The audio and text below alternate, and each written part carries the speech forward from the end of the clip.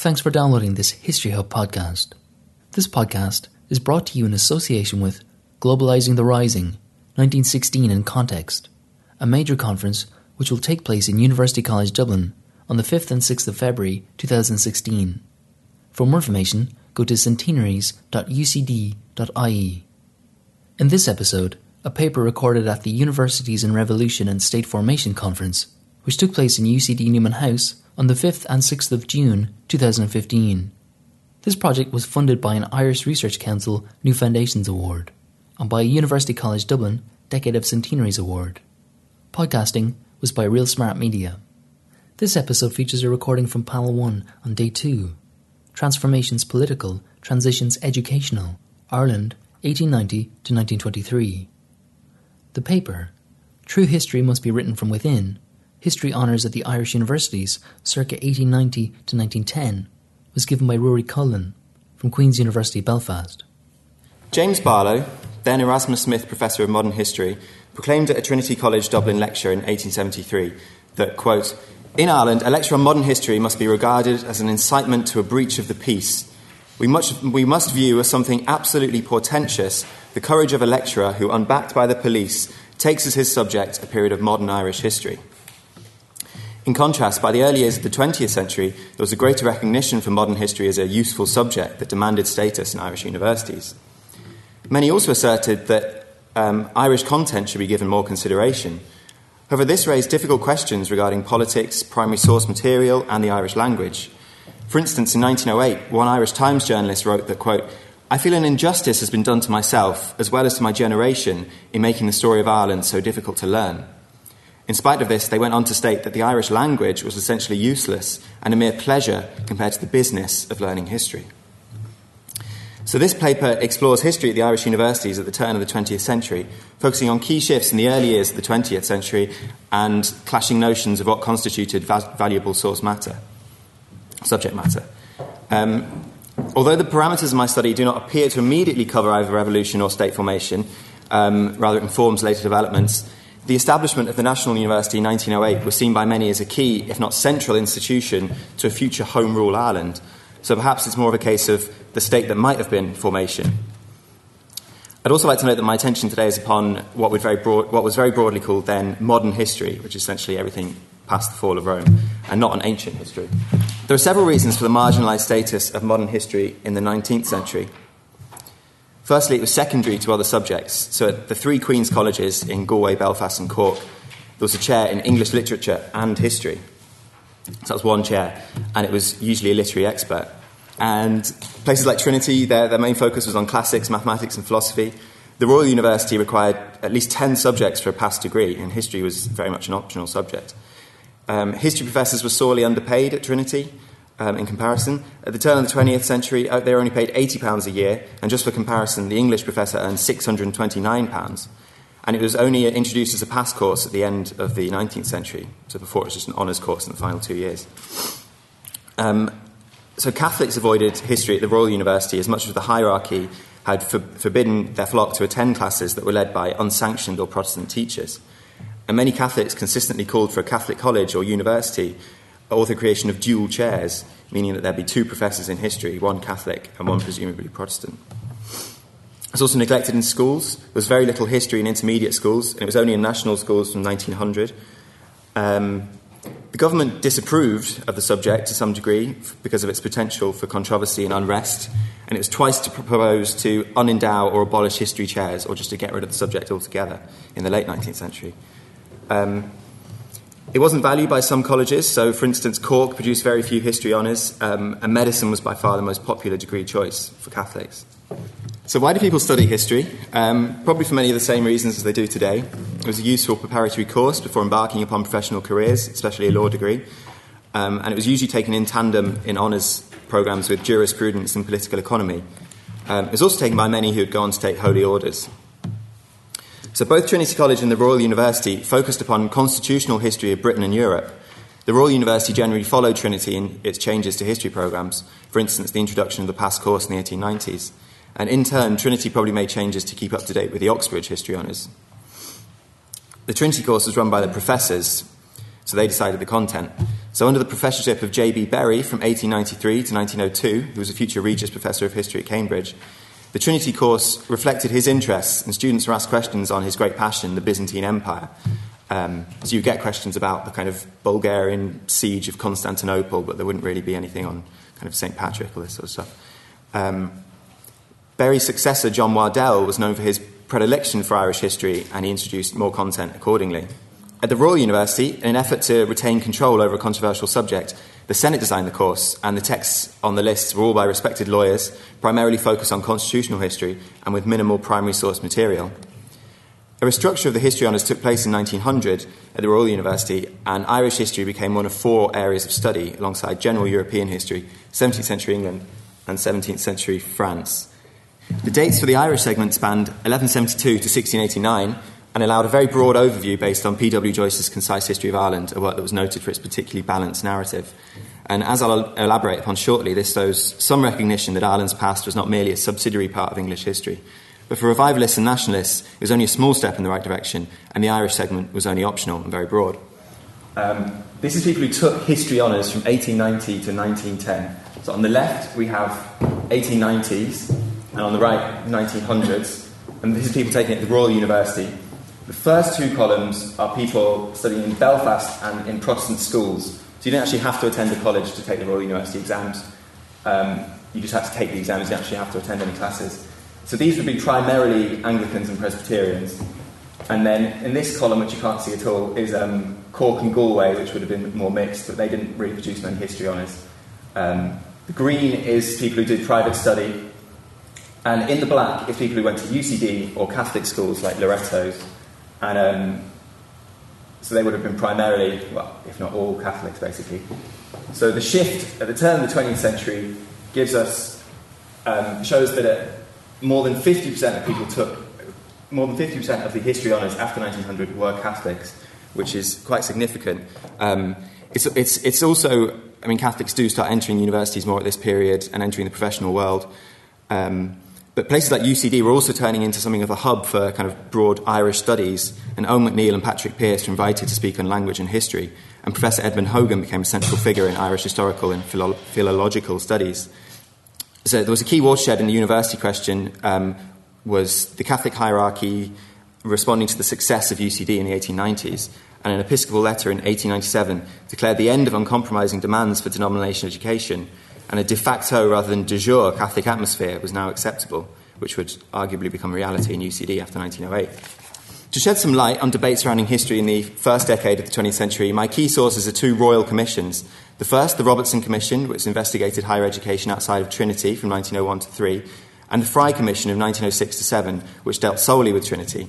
They contain fascinating, if often very lengthy, witness testimonies, and they also exhibit a greater appetite for historical studies and frustration with ossified courses and out-of-date practices. This was in sharp contrast to the Commission of 1885, where most mentions of modern history were in reference to how unprepared the students were and general professorial indifference. Several witnesses asserted that the history and English literature chairs at the Queen's Colleges should be split into 2 constituent parts, and there was derision about the treatment of Irish history. In recent years, the publication of Irish manuscripts and interest from continental philologists have given a new scientific platform to the study of the national past. Edward J. Gwynne, on the far left here, or right, he was a Trinity College Fellow and Royal Irish Academy's Celtic lecturer, and he demonstrates that Trinity figures were more accepting of Irish content. He stated, quote, that history has, till now, been written from without. The true history must be written from within. This implies that the Irish should write their own history, but also the within refers to within universities, a point he makes again in his testimony. However, when asked about the potential establishment of a chair in Irish history, Gwynne said that, quote, I think I should prefer if you had a separate chair in Irish archaeology and not Irish history, because Irish history is so much involved in English history. The inference of this is that a distant, ancient or medieval Ireland was of particular interest, but should not be allowed to divert attention away from the main English narrative. To Gwynne, Irish philology or history was purely of scholarly interest, and as I'll show shortly, members of the Gaelic League perceive the study of the nation's past to not just be of interest, but central to any national institution. The Robertson Commission's reports were ultimately not implemented as it was weakened by lack of consensus and by not including Trinity. Still, it did promote more academic research as well as the establishment of Irish studies departments, showing some redefinition of the purpose of universities. The next few years saw further frustration in attempts to solve the university question and increasing criticism of Trinity College for not only being a preserve of the ascendancy, but for being anti-national. The rise of the Gaelic League and its brand of cultural nationalism shifted emphasis away from criticism of non-denominational education towards demands for a national university that would act as an intellectual headquarters for what was termed Irish Ireland. The Fry Commission exhibits both, so this is the next commission, exhibits Trinity figures' recognition of reform in regards to national content, but also its refusal to adhere to the more radical demands of the Gaelic League in regards to the language. There was no consensus from Trinity Fellows in the Fry Commission about how much Irish content to include. Fellow and board member T.T. Gray labelled a mooted moderatorship in Celtic languages as a waste of time, although it was established in 1907 thanks to Gwyn. J.H. Bernard, a Trinity Fellow and later Provost, said that, quote, "The principal university, meaning Trinity, or the University of Dublin, in Ireland should teach Irish history." This led to an angry retort from Douglas Hyde, one of the commissions, about the neglect of Irish literature, until the chairman told him to stop putting forward his own views and to back off. History professor John Wardell supported the introduction of more Irish history, but was silent on the question of the language, identifying state papers as the key primary source. Different inferences were, however, drawn by Gaelic League revivalists, and for many of them, a more immediate and influential model for academic practice was German developments in philology rather than history. And mastery of the Irish language was increasingly seen as a prerequisite to study of the ancient and medieval past. Wardell was criticised by revivalist Owen McNeill after the professor had identified state papers as key to any study of the Irish past. McNeill said in his interview that, quote, "Though Mr. Wardell desires to be recognised as a reformer, he has not quite broken with the obscurant tendency of Trinity wherever Ireland is concerned. He says that the greater portion of Irish history lies in the record office of the United Kingdom, France and Spain. This is tantamount to saying that the greater part of Irish history is the record of English aggression." Figures like McNeill were challenging the concept that events in Ireland were subordinate to a narrative focused on English development. They promoted the belief that a peculiarly Irish or national past existed and, more pointedly, was worthy of scientific study in schools and universities alongside the language. McNeill believed contact with Irish history would make Trinity, quote, "more liberal and conciliatory towards all schools of opinion in the country." So a crucial difference between revivalists and Trinity figures were interpretations of what patriotism meant. To Trinity figures, Irish history was at best just an aspect of the bigger picture that was English or British history, whereas to others, the study of the national past was paramount. Ultimately, Trinity academics and Unionist MPs in Parliament successfully campaigned against its involvement in the proposed university that came to fruition after 1908 and retained control over their curriculum. Still, there was an appeal for Irish studies in Trinity, and we shouldn't overlook this. It is also interesting to speculate or inquire about how lay Catholics who were less connected with the revival movement regarded history. For instance, an organisation of Catholic graduates demanded dual chairs in history and philosophy, amongst other demands, but arguably their primary concern was opening up education to the Catholic middle classes. This indifference was a cause of concern for revivalists who were frustrated at functional university education that they saw as simply aiming to churn out professionals, and for them, promoting the national dimension was a key way of fighting this. So, the 1908 Act, which set up the National University, I'll save you from the details. It was a relatively successful compromise. Trinity was left to its own devices, and the National University was established with its de facto Catholic atmosphere. And finally, Queen's College Belfast was transformed into Queen's University Belfast. The structures of the new universities were carried out by commissioners in Belfast and Dublin. They set up new chairs in the historical studies, which were now deemed integral to any modern university. The Dublin commissioners included an Oxford Celtic professor, John Rees, and other language campaigners. And so, unsurprisingly, at UCD, chairs in modern history, modern Irish history, early Irish history, and Celtic archaeology were established. This is John Marcus O'Sullivan in the middle, modern history. He was actually a philosopher, had a PhD from Heidelberg, and he got the job because he'd taken history in his first year. And Mary Hayden on the left is modern Irish history, and then Owen McNeill is early Irish history. And Celtic archaeology was R.E.S. McAllister, I think was name dropped a few times yesterday. Anyway, so universities now acknowledge history as an integral discipline with its own methods. In the National University, and particularly at UCD, Irish history became increasingly central. Books that would never made the Royal University lists were chosen, like Alice Stopford Green's The Making of Ireland and Its Undoing.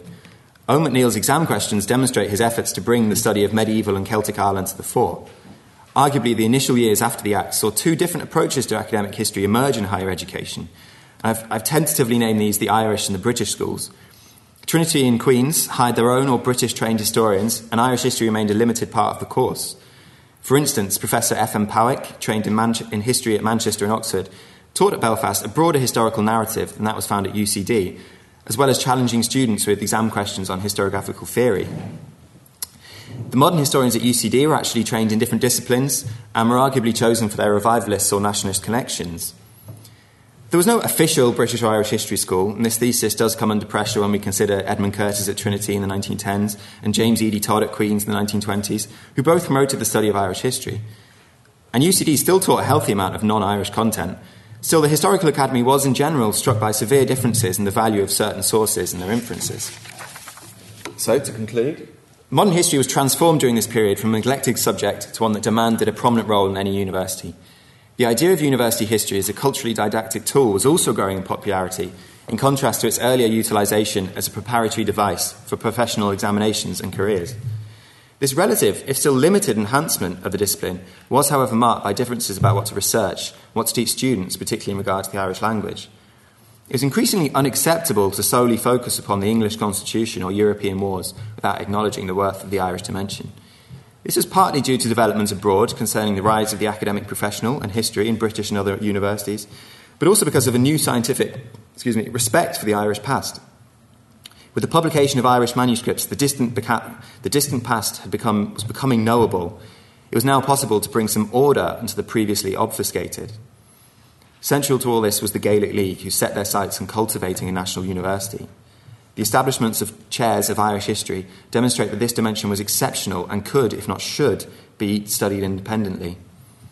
However, this was not shared in Belfast, where for the next 10 years at least, history remained pretty British-focused. Arguably, Trinity was marked by quite a great ambivalence. But essentially, contrasting definitions of historical study were formed. Ultimately, many of the issues raised in this paper in regard to different methodologies, subjects worthy of study, and the purpose of teaching national history have remained in Irish history and indeed Irish studies ever since. Thank you.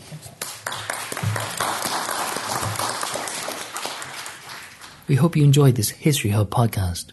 You can find many more podcasts at historyhub.ie/podcasts.